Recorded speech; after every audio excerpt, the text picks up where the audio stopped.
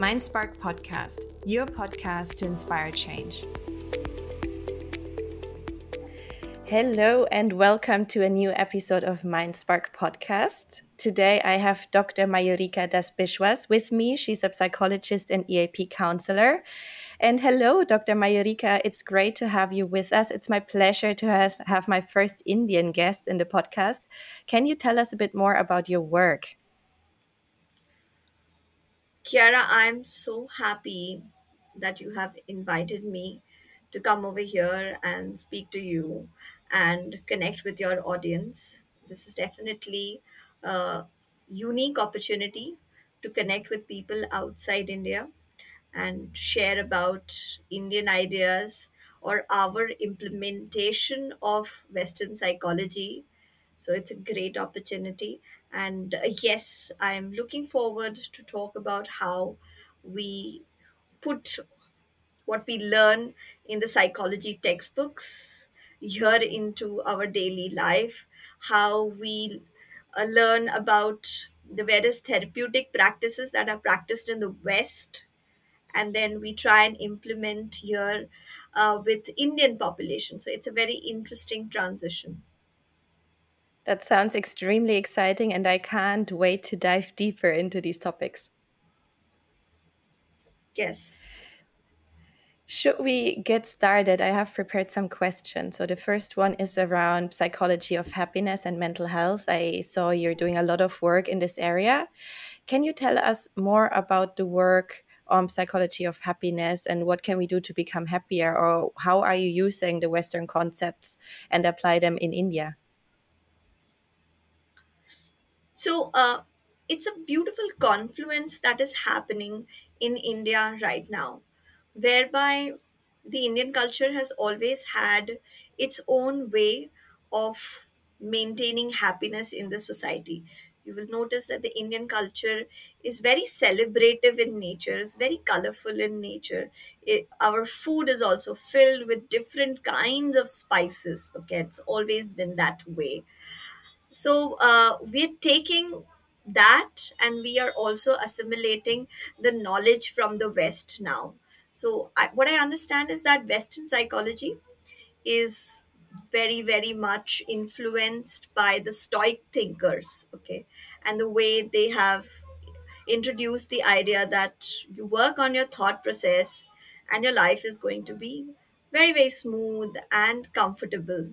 If you work on your thinking, your actions change, your emotions change, and then you have an amazing, beautiful life.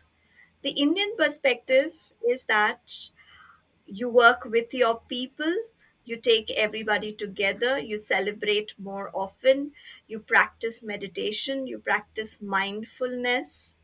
So, what I see is all over the world, the Eastern and Western practices are somewhere coming together in a beautiful confluence of meaning. You know, it's coming together and creating a harmony in itself. Synchronicity is amazing. That's happening all over the world. I see that my friends who are practicing in the West, they are recommending a lot of mindfulness in their practice. And in India, we have many people who are doing mindfulness, who are doing yoga. At the same time, they're using a cognitive behavior therapy app. Okay, they are getting introduced to ideas of cognitive distortions. They want to learn more about what it means to think in a black and white manner, what is the meaning of mind reading, how the brain tends to filter out positive and only stick with the negative, focusing on the negative. So there are so many people who are taking the things that they already knew culturally and learning new concepts and creating happiness in their life. So in my practice, I often tell people is that if you want to be happy, the first thing that you need to do is practice gratitude. Mm, So I'll give you an good one. example. Yes. um, there was this time when my when after many days, okay, we usually have a very good current flow in our houses. Okay, so electricity supply, The electricity supply is mostly very good in Mumbai. Okay.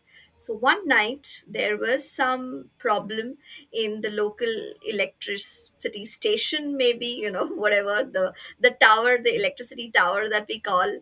And there was probably some circuit problem or something, and we didn't have electricity at night. And it was so difficult. It was a summer night. We just could not sleep, and we're getting so irritated about it, because if you don't get sleep, you will not get the rest that you need. And then the next day you have to get up early in the morning no matter what. Okay.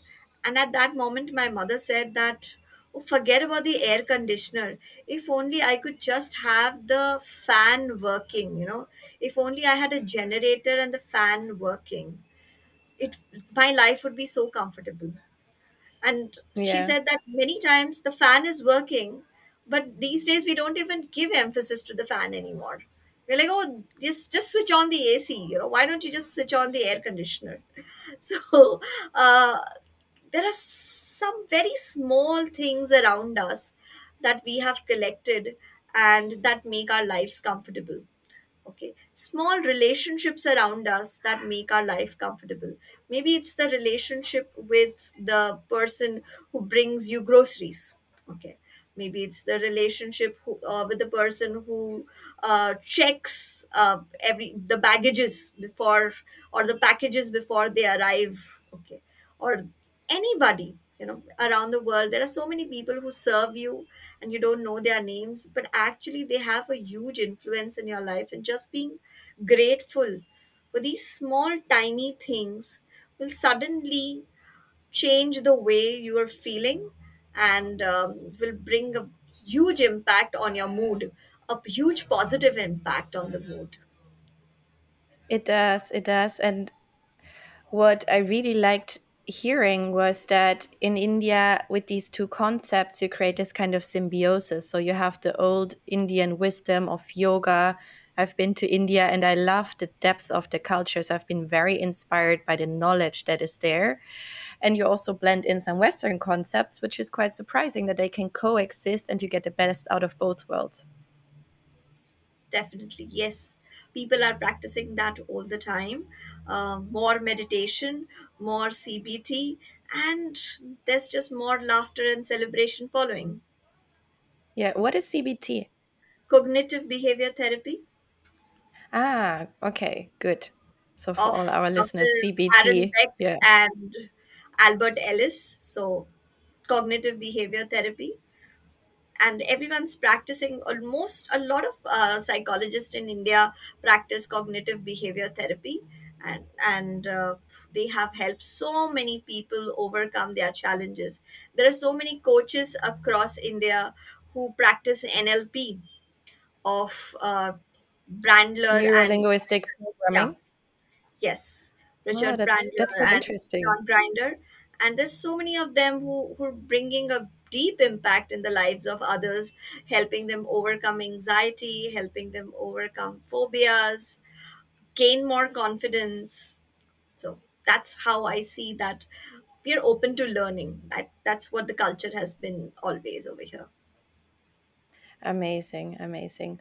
So, one big point that we learned was it's about gratitude. And I have to say, whenever I go to bed, I try to think about all the things that happened to me that I'm grateful for. And it really helped me also rewire my brain and help me shift my attention because usually we tend to say, oh, this didn't go wrong today and, get attached to this negative thought. So, I think it's definitely a very good exercise. Is there something else that you can recommend that you We're do to lead talking a about a happier very life? important concept over here, that you go to bed and you think about the things that have gone well. There's so many of us who go to bed angry, who go to bed worrying. So I'm so happy, Kiara, that you've mentioned this idea, that go to bed thinking about the things that you're grateful about, because we've not solved all our problems. In the earlier times, probably our problems were simpler. It was about, what am I going to eat tonight, and if I've eaten well, then my problem is sorted for the day. I can just go and sleep. but now it is, am I going to get the right returns for all the investments that I've done in the many areas that I invested my money in? Is the stock market's going to come down? Will my child get into the correct Ivy League college that my child wants to go to? Okay, is my spouse being too friendly to this other person? Is there a little bit of too much of friendship over there that I should be concerned about?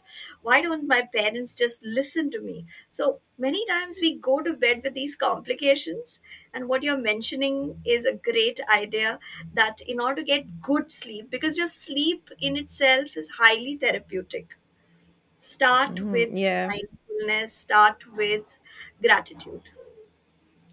Yeah, it's beautiful. And yesterday I did a female leadership course, and it was exactly what they taught us. They said, okay, it's about emotional awareness, emotional intelligence, but also being able to breathe. And they had a lot of yoga practices. And actually, in their control group that they tested with veterans in the US, they figured out that the yoga breathing exercises had the most impact on people's well-being. So I think it's very interesting that from the US side, I've seen the leveraging yoga practices, and on the other hand, you're also leveraging the Western concepts.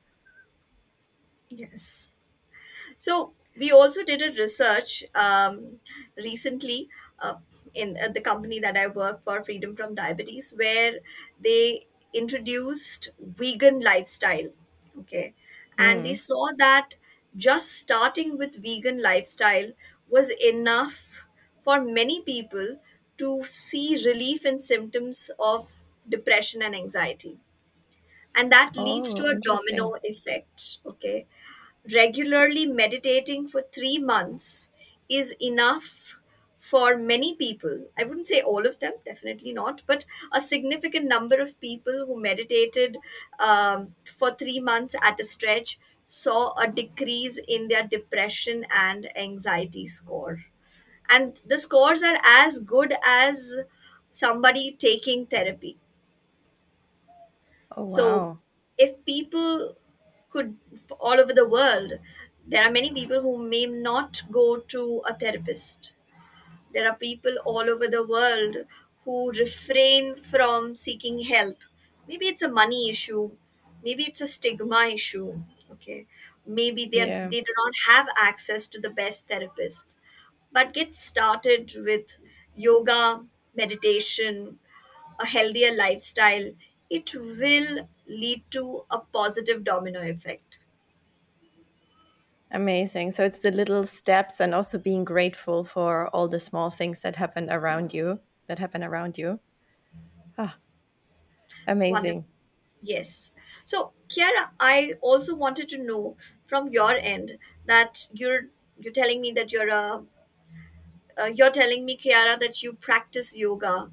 You've come to India. You've got attracted to the Indian way of life. You want to discover more about it. You regularly hold this podcast, and you're enlightening people in a way. You're passing knowledge that they really need to gain. So, what has inspired you to do this? I think for me, it came down to my childhood because I did have a distant uncle who was always traveling the world. So whenever I saw him in my tiny village where I grew up, he could tell a story from, oh, I was here in Italy. Oh, I come from the US. And I was like, oh my God, the world is so big and so inspiring. I really want to learn. And once I started to travel, I understood there is so much depth in different concepts and different cultures, but also the different perspectives are so important. So I always wanted to find a way to share this love for different cultures, different perspectives, and different ways of how things are done with the world. And then I came across my corporate direction, which I was always very interested in innovation. And this brought me to the topic of culture and leadership because it's the foundation to be innovative, to be creative, to actually be happy, live a fulfilled life, is when you can just be your full self, feel safe. And yeah, all these, how do I want to say it? It's kind of a passion, the interest or the curiosity from my side to learn But then I also realized there's people who are grateful for me sharing these knowledge bits that I have gathered through my network. So I'm trying to bring everything together in a hands-on fashion that inspires people, because my vision is that I leave an impact that helps people live a better life in their private lives, but also in their career. And that's why I try to investigate in all different directions that are related to culture, organizational culture, but also leadership. Are there instances where you feel that there are other lines of work attracting you or attracting your attention, or there are other projects which seem more significant at times and they sort of lure you towards them? And if that happens, how do you still maintain your focus on this this mission that you have chosen? And it's a very unique, beautiful mission. Thank you. Thank you. Um, I love it. I'm excited about it. I guess you can hear that. Yes, of course, there is maybe distractions. Not sure if I can call it distractions, because I, over the last years, created an environment where there is a lot of opportunity to use different skill sets. And sometimes I give into it and try. So I always allowed myself also the room to play and try things to understand, is this really what my gut instinct tells me? Is this really something that I feel comfortable with? But in the end, I somehow always come back to some kind of culture or leadership roles. Like right now, I'm in South Africa. We opened the first conference for my voluntary work. And I realized, even though it's also uncomfortable for me because I have also introvert tendencies, Mm-hmm. apparently one of my strengths is there to create momentum, inspire people, and open a space for others to then create new projects out of it. So that's the learning that I had over the last month. And I thought, why not just give into my strength and see where it takes me, based on the feedback that I receive from my environment. So whenever I let my light shine and I'm just extremely happy doing 100% what I love, everything around me is falling into place. And that's a very beautiful feeling. And that's why I try to come back to recreating these moments of, you know, inspiring others, kicking off projects, and creating momentum. You know, you talked about the psychology of happiness, and I want to ask you something related to it, and then I'll share my perspective about it as well. Is that whenever we are continuing a line of work, we are often struck with greed. And I understand that even in the Bible, there people have been warned strictly against greed, which is so vital, which is so valid, that it's the moment you allow greed to creep in that this is not enough, that you need more. And that's how your trajectory changes. And somehow it leads you to a place where you may not find the happiness that you had imagined. In fact, you're most Mm. likely not going to find the happiness you had imagined. So, does the factor of greed play around you as well? And if it does, how do you deal with that? How do you tell yourself that, hey, Kiara, recognize this is greed and don't be greedy and stay stuck to your mission? That's a very, very good question. I think maybe I never considered it as greed, but what I've been feeling or facing a lot was the idea of these are the things that I should be doing, because that's how I was raised. I went to a business school. They always give you this idea that you have to be more, become more, climb the career ladder, get a job that makes more money. You speak with friends and like, oh no, they got a raise. I also need to, Hmm. continue in this competition. And usually all decisions that I have taken with my mind telling me, oh, this is a great opportunity. That's what you should be doing. Of course, they learned me some lessons, but they also brought me a bit away from my passion. So I think it's maybe about trusting a lot that the right opportunities will come. So whenever I trust, I'm centered in myself. Hmm. And then I always try to bring myself back to what is it that I actually want, because there is a lot of opportunities also coming up in a way I have the feeling to test you, if you learned your lesson.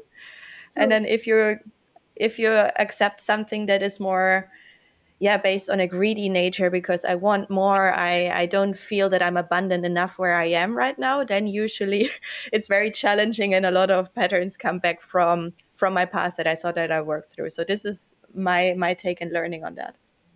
Right. So I'm so happy that you've somewhere telling me that it's your passion that is guiding you. So we talked about mindfulness, we talked about gratitude, we talked about having a passion and allowing your passion to guide you.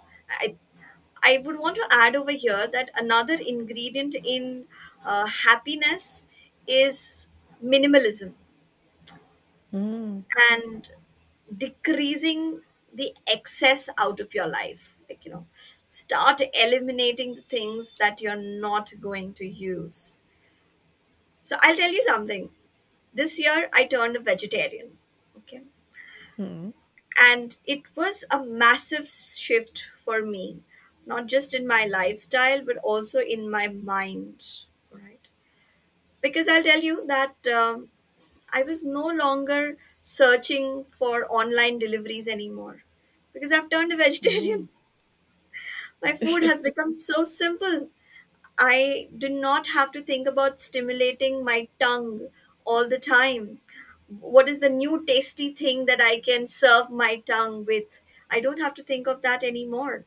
Now, food is meant for my survival and not meant for my pleasure anymore. And this was a big minimalistic shift that happened. It freed my mind from a lot of dependence on the greed for food, is what I would tell you. Okay. Yeah. And that was a massive shift. I had so much of mental energy left to focus on things that were truly relevant, like learning, like connecting with people, like connecting with other vegetarians. So now I can connect with people who eat non vegetarian food as well as people who eat vegetarian food. I can understand both of their worlds so very well. I can hold a conversation with both of them. And just reducing the number of stimulations that are there in your life leaves you with a lot of immense energy. We do not realize that having too many stimulations is actually draining us. So, I'm not saying that everybody has to become a vegetarian like me. That's an experiment that I'm personally going through. I may not remain a vegetarian for the rest of my life. I don't know. It's an experiment. Let me see. Uh, Yeah. but then definitely removing stimulations from your life will be immensely helpful. Limited clothes, limited belongings, and then you will see that you don't have an excess need for money anymore. I love these points, and I agree. I mean, I'm not a minimalist when it comes to clothes, definitely not. And I love to collect one piece of the places that I've been just in case, one day I'm not remembering, then I see, oh, this is Right. from India, this is from Africa. But it fully resonates with me because I love to live in the big cities. You have a lot of things going on. And in the middle of the year, I felt like, oh, I'm somehow feeling exhausted and I couldn't explain why. And after feeling things are not progressing with a level of ease how they should be, if it's the right thing you're doing. And what I did then was that I spent 3 weeks at home just by myself. I think I saw my family 3 times, maybe in 3 weeks, one friend. And I focused on what do I really want to eat? What nourishes me? Or am I just functioning and stuffing stuff inside my body? And it was such a game changer of the level of inspiration and also the level of kindness that I could give myself, also reducing coffee, because it made me realize we're just so used to our habits, which is normal, perceived normal in society. But if you take a step back, you're actually realizing, is it benefiting me? No, actually, these are the things that are holding us back to achieve what we want to achieve. So fully with you. So I think another thing that you mentioned, that you took a retreat and then you thought about it and then you planned well. This is the next aspect that I would talk about, is that planning is immensely important. When we are employed with someone, we We work according to plans, we create plans. Why? Because money is at stake. But the biggest resource in the world is not money. The biggest and most valuable resource is time, which Hmm. you're going to have 24 hours a day. I'm going to have 24 hours a day. Jeff Bezos is going to have 24 hours a day. Elon Musk is going to have 24 hours a day. Gautam Adani is going to have 24 hours a day. So everyone's going to have, fortunately, only 24 hours a day. And that's the biggest resource. The question is, how do you use it? And planning and taking that time to sit back, relax, think about it, and then think what is important, what do you actually want to do, will make things so much easier, because most people are bad at choosing in the moment. Okay, when you're in the line of action, when everyone else is ordering something, you will tend to order the same thing as everyone else. Okay, when everyone else is choosing to watch a certain certain sitcom or a web series, you'll feel the curiosity to go ahead and watch it, and you'll forget that maybe there was a different documentary that you wanted to watch, or maybe there was an online course that you wanted to do on this weekend. You just forget that. So planning helps you gain real freedom. You become free Yeah. to do what you always wanted to do. You become free to live life on your own terms, because when you're with others, your conscious mind may not be as active, and your choices will be very, very subconscious, and you'll end up doing what other people are doing. Planning saves you, helps you be free and be you. I agree. I agree. I still sometimes get pulled into things. I'm like, oh, yeah, I just want to participate. But then sometimes I feel a bit empty after such activities. And for me, it was a big step to learn how to say no, set some boundaries. And I think I became a bit more of a minimalist when it comes to my relationships. So I try to keep the ones that are giving me joy and happiness rather than doing all the things that I believe are expected of me because of my role or because friends of friends or whatsoever. And it is a game changer. I'm still working through it, but I can already see it's very interesting. So, always when I take a decision to let go of something, I have the feeling life gives me more of what I actually want. But of Hmm. course, you always have to let go first, unfortunately. True, true, I agree. Yes, we have to let go first. But it gets easier with this concept of shame attacking exercises. All right. Uh, Ah, Shame attacking exercises from rational emotive behavior therapy or cognitive behavior therapy.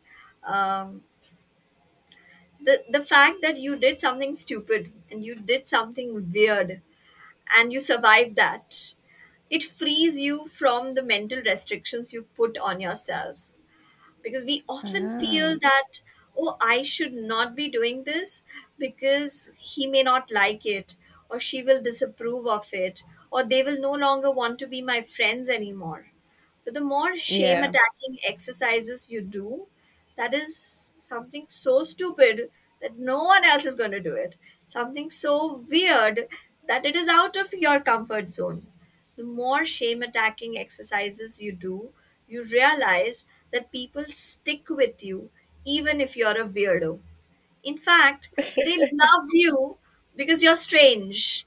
They love you because you have the confidence to do what you want to do. And Oh, I that love that. lets you come out. Yeah. So how do I practice this shame attacking exercise? I just set up tiny things to do for myself that will make me feel uncomfortable, and then I expand. All right, so I'll give you an example. Okay. I was once working with this girl who had trichotillomania. Trichotillomania is a condition where somebody has a subconscious habit of plucking out their hair. Okay. It's Yeah. mostly noticed in girls. So, out of anxiety, they would pluck out their hair, and the relief that one gets after the pain. you know, of plucking out their hair is Mm. something that they've got addicted to. They've repeated it so many number of times that they've got addicted to it. Now, she had developed a secondary problem. She would always cover her hair. Now, the doctor who referred her case to me told me that, you know, if you can make her take off her cap and face the world, she will get the confidence. Okay, if you can make her, if you can convince her to not cover her hair anymore, then she'll get the right confidence, and that confidence will help her come out of the anxiety. Because once the anxiety is taken care of, then she's going to be good, and the trichotillomania, so the hair plucking behavior, may stop. So let's do that. Now, it was very difficult to convince her, extremely difficult to convince her. So I told her that, you know what, we'll do a pact. Okay, if you if you are able to come to visit me not wearing your headscarf, then I will, on that day, wear the clothes I wear at home, and I will wear different color shoes or chappals as I wear. So I will wear different shoes on in both the legs. Okay, right, different, left, different, and then I'm going to look like this complete weird person, hair not combed, wearing clothes that I wear at home, and I'm going to come to work. And she agreed to do it. She came that way, and I went that way. I went wearing my home clothes, and it was so uncomfortable in the beginning. I'm like, everybody must be thinking, why am I dressed so shabbily? Okay, why is my hair not combed? Yeah. Did anybody notice my shoes? Oh my god, this is crazy. People must be thinking that working with people with disturbances has caused a permanent disturbance in me. You know, like Uh, a lot of people often assume and even say that, oh, if you work with people who have mental problem, you finally become a mental case yourself. So these are all assumptions. Okay, there's no fact. yeah. It's just a myth. So I went there, nobody really noticed it. And then later, when I told my colleagues that this is what I had done, they were like, okay, yeah, I thought that you were a little off today, but I couldn't put my finger on it exactly. And that's when I noticed that Ah, it's so much bigger in our head than it actually is. So that oh, girl could wow. get That's a lot of true. relief on that day, taking off her scarf and feel confident with the hair the way it was. And I did one shame attacking exercise. There was this other one time that this young lady had come to me. She was highly talented, but she had some post breakout marks on her back. Okay, so you know, we get these boils or pimples, if they call. I'm not a skin specialist, so I'm not able to point on the right name, but once the pimple goes away or the boil goes away, it leaves a mark on your skin. And there were just these Mm. couple of marks on her skin, because of which she felt that, oh, she can never get married, because marriage means opening up to someone. And then when someone notices that, that someone is definitely going to uh, not like it and reject her, and she will not be able to Mm. tolerate that rejection. And that is the reason why many times she would date someone, okay, but as soon as the relationship would start getting serious, she would break up. She'd just say, no, no, no, I cannot go ahead with this guy, and this is the problem, that's the problem, lots of things. So when he did one another shame attacking exercise with her, I had pack of bindis in my bag. Okay, like the bindis that a lot of Indian women wear between their eyebrows, like I'm wearing right now one. Yeah. uh, so lot of women wear that, so I was like, I have a pack over here. So it's your back that is the problem, right? So she's like, yeah, like nothing else is the problem. And then, no, like, are you ready for a shame attacking exercise? She's like, okay, I fine. Once she heard the concept, she was like, okay, let me give it a go. And what I did was that I took many of my bindis and put it all over her face. And they were like pox marks on her face. And she was Yeah. like, oh God, I look diseased, but I also look funny because it's weird. People are going to look at me. I'm like, yes, and you don't know any one of them. And no one knows you. and then tell me if you've survived or what happened to you. Go home, give me a call. And she went that way, laughing, feeling strange, feeling weird. She gave sent me a message that she was doing just fine and she enjoyed the activity. And then she never came back again ever for therapy because she was done. She was done judging herself. Soon enough, within 6 months, she was married to a very excellent eligible bachelor. Oh, nice, nice. Yeah, I think it's we put a lot of focus on what other people might think, even though, like, I loved your example with the shoes. They can't even pinpoint what is wrong, and we're having a bad day, thinking, "Oh no, this one shoe is ruining my reputation or whatsoever." So yeah, I think it's very transferable to all different areas of life. Dr. Mayurika, can I ask you about the 7 habits to become confident? I think it's a very good fit to the shame exercise. Can you tell us a bit Yes. more about So, that? the first thing would definitely be that if you want to be confident, you have to start doing stupid things. Do as many stupid things as possible, as Oh many no. strange things as possible. Do one stupid thing every day. Like, maybe when you are walking, just hop a little bit. And people are going to look at you and think, what's wrong with this person? But then nobody's going to notice. And nobody's going to really come and ask you, is everything okay? And even if somebody did ask you, is everything okay, that's just out of that person's compassion and empathy. You might strike a chord of friendship over there. Okay, so Oh, shame nice. attacking exercise help a lot in confidence. Another thing that helps a lot in being confident is the posture of a person. Mm, So when you maintain the posture that you are ready and open, the posture automatically helps you have the right chemistry within your body, and that chemistry will automatically fine tune your thinking towards possibility thinking.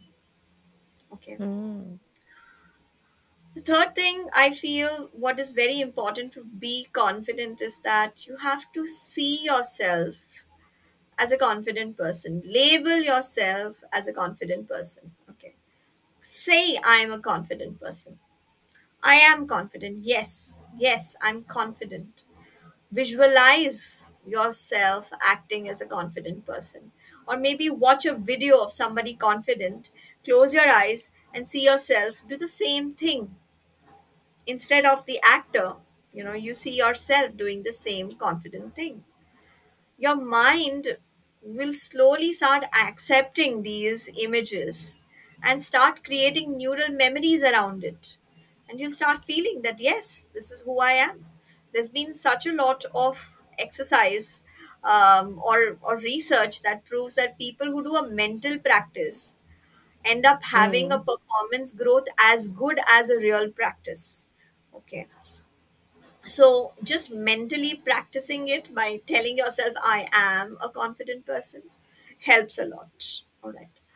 Then having evidences that you are confident is important because we are not able to hold a lot of information in our brain, right? At a given time, there's limited information that we can hold consciously. So our short term memory has limited capacity.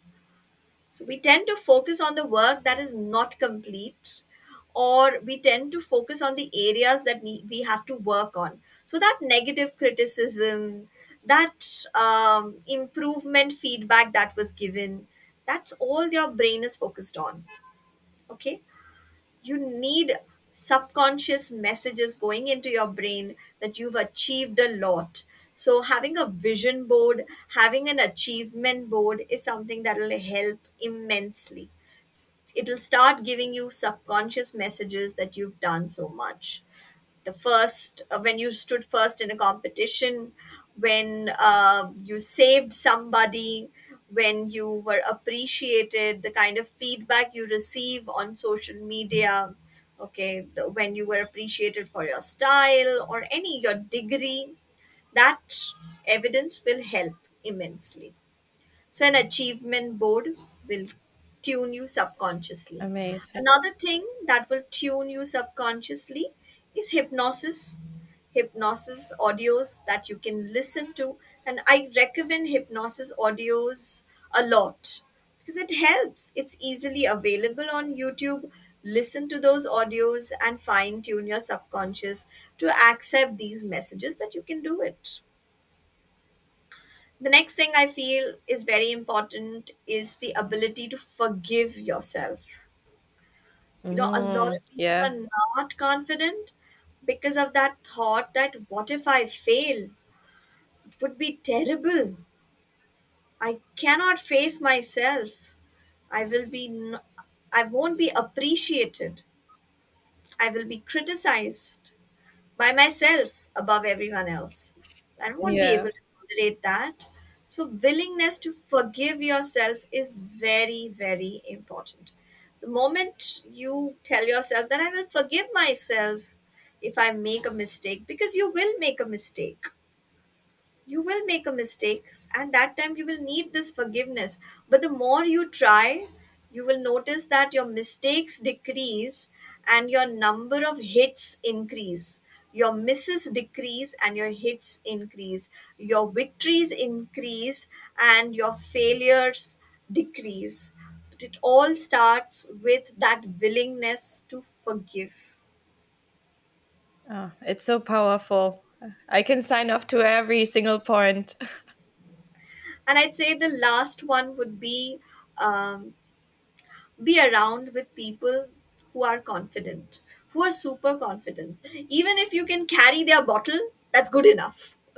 Okay, because they need somebody to make their life easier. Okay, they're confident, but they, as I said, they also have very limited resource of time. They do not have excess time. So if we can make their life easier in some way, they will want to depend on us, and we will Mm. learn the art of confidence from them. We will learn valuable principles that are not written in any books, and that will help us gain confidence. So, just hang around with the confident masters, carry their bottle, carry their yeah, their beads, I don't know, whatever it is, carry their books, make their lives easier, help them schedule their calendar, help them work out their online content. Okay, because they are masters, but they're masters in their own field. Just go ahead and offer your services, that you know what, I'll do it for you for free, but just let me hang around you.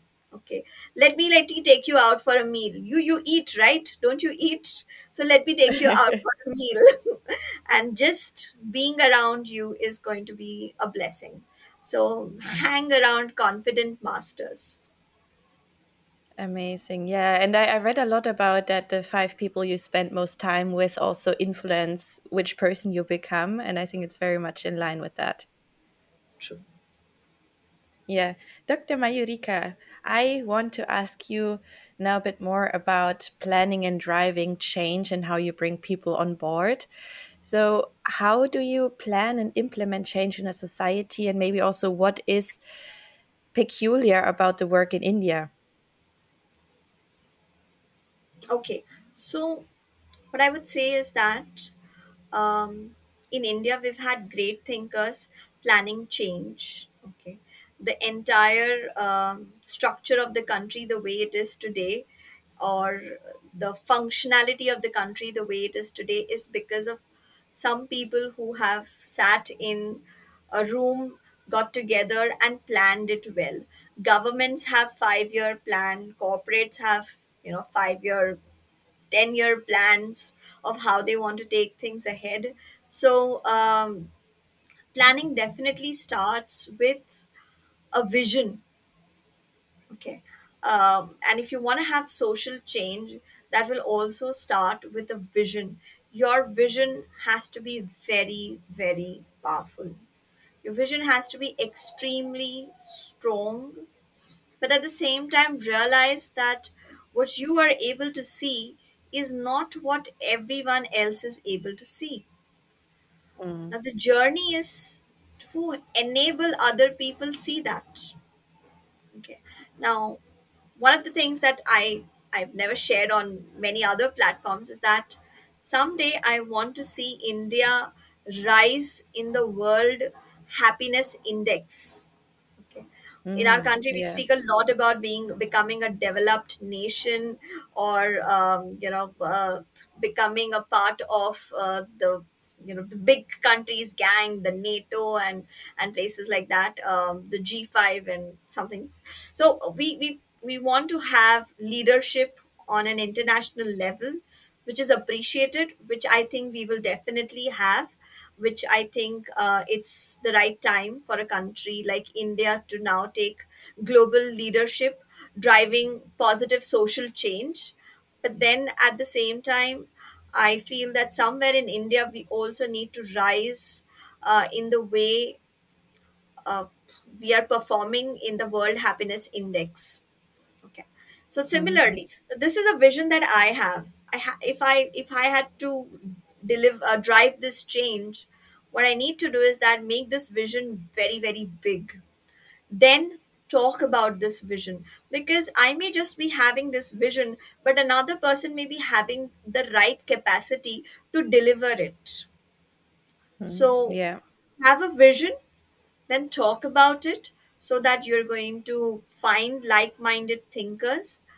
Then I feel an important thing is that you're going to be criticized for having that vision, because there are people who are not able to see what you're seeing.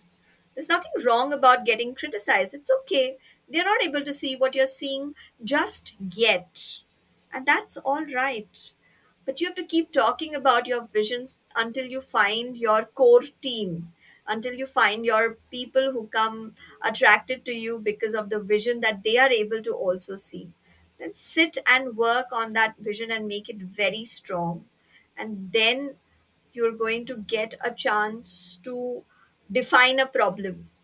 Like you're working in design thinking, I believe, right? Yeah, culture transformation, but design thinking could be a tool that you also use in this context. Right. So one of the principles of design thinking, as it says, that define your problem, and once that is done, explore the problem. Understand the human context in it. So survey the people for whom you're going to deliver the change. Try and understand their world. Try and understand why they are not able to see what you are able to see, or try and understand what do they really need. Many times they don't even know what they really need. Okay. And it's not a problem of intelligence, by the way. A lot of people may be tempted to think that, oh, ordinary people do not know what they need because they are not smart enough. No, that's not the case. That's definitely not the case. They are very intelligent. If you give them something they do not need, they will reject it sooner or later. Maybe immediately, maybe they'll take some time, figure it out that it's useless, and then they'll reject it. So survey the people and find out more about them, and according to that, create a plan for change. Ah, yeah, very, very inspiring. And also, I think rejection is something that usually makes people stop with their dream or vision. But I read something that says if you're rejected by people, it shows that you're on the right way if you're facing a lot of resistance in some directions. So I think it's also very powerful what you said, that you have the strong vision and you also find people to maybe support you with their vision, but also you stay persistent in a way and don't give in to the first setbacks. Good. Thank you so much for sharing this. We're almost at about time, but I have another very important question to ask to you about taking action, because I believe that change comes from taking action, like we spoke about before.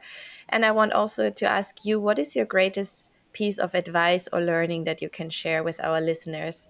Can be a quote, daily practice, whatever you think that helps employees, change agents, or also leaders to become a better version of themselves and also increase their impact they're having. So the name of my YouTube channel, in which I create content in Hindi, is Your Survival Model.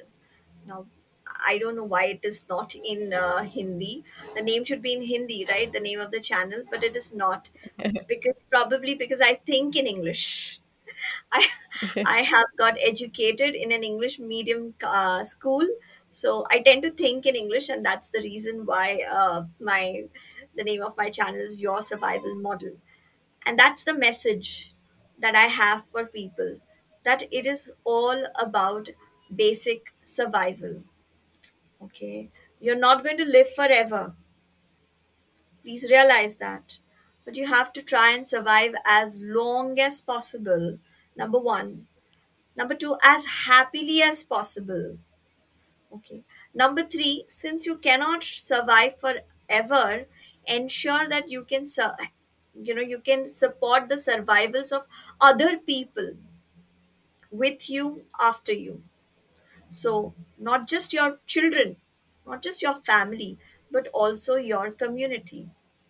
So make choices that help in your survival.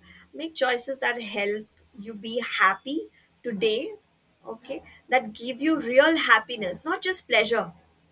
That give you real Mm, lasting happiness, because this is all that we have. And enable your community to also survive better, like plant trees, meet people, party often, okay, help people get the right information, inspire others, speak positively, okay, save the environment, be minimalistic, use as little resources as possible for you at your level. Okay, you don't have to do it absolutely. Okay, we many times see legendary people or heroes who are living in the jungle without any clutter or anything. They live a complete bio-friendly life, or they live a zero carbon and they live zero carbon footprint life. We may not be able to do that, but do whatever you can for your community, because you're not going to survive forever. So enable others. perfect. Thank you so much, Dr. Mayurika. I'm leaving this conversation inspired. There were so many nuggets of wisdom in this conversation. It has been my absolute pleasure. Thank you so much for sharing your wisdom with us. It's been a pleasure talking to you as well. I'm really going to remember this conversation for all of my life. Thank you.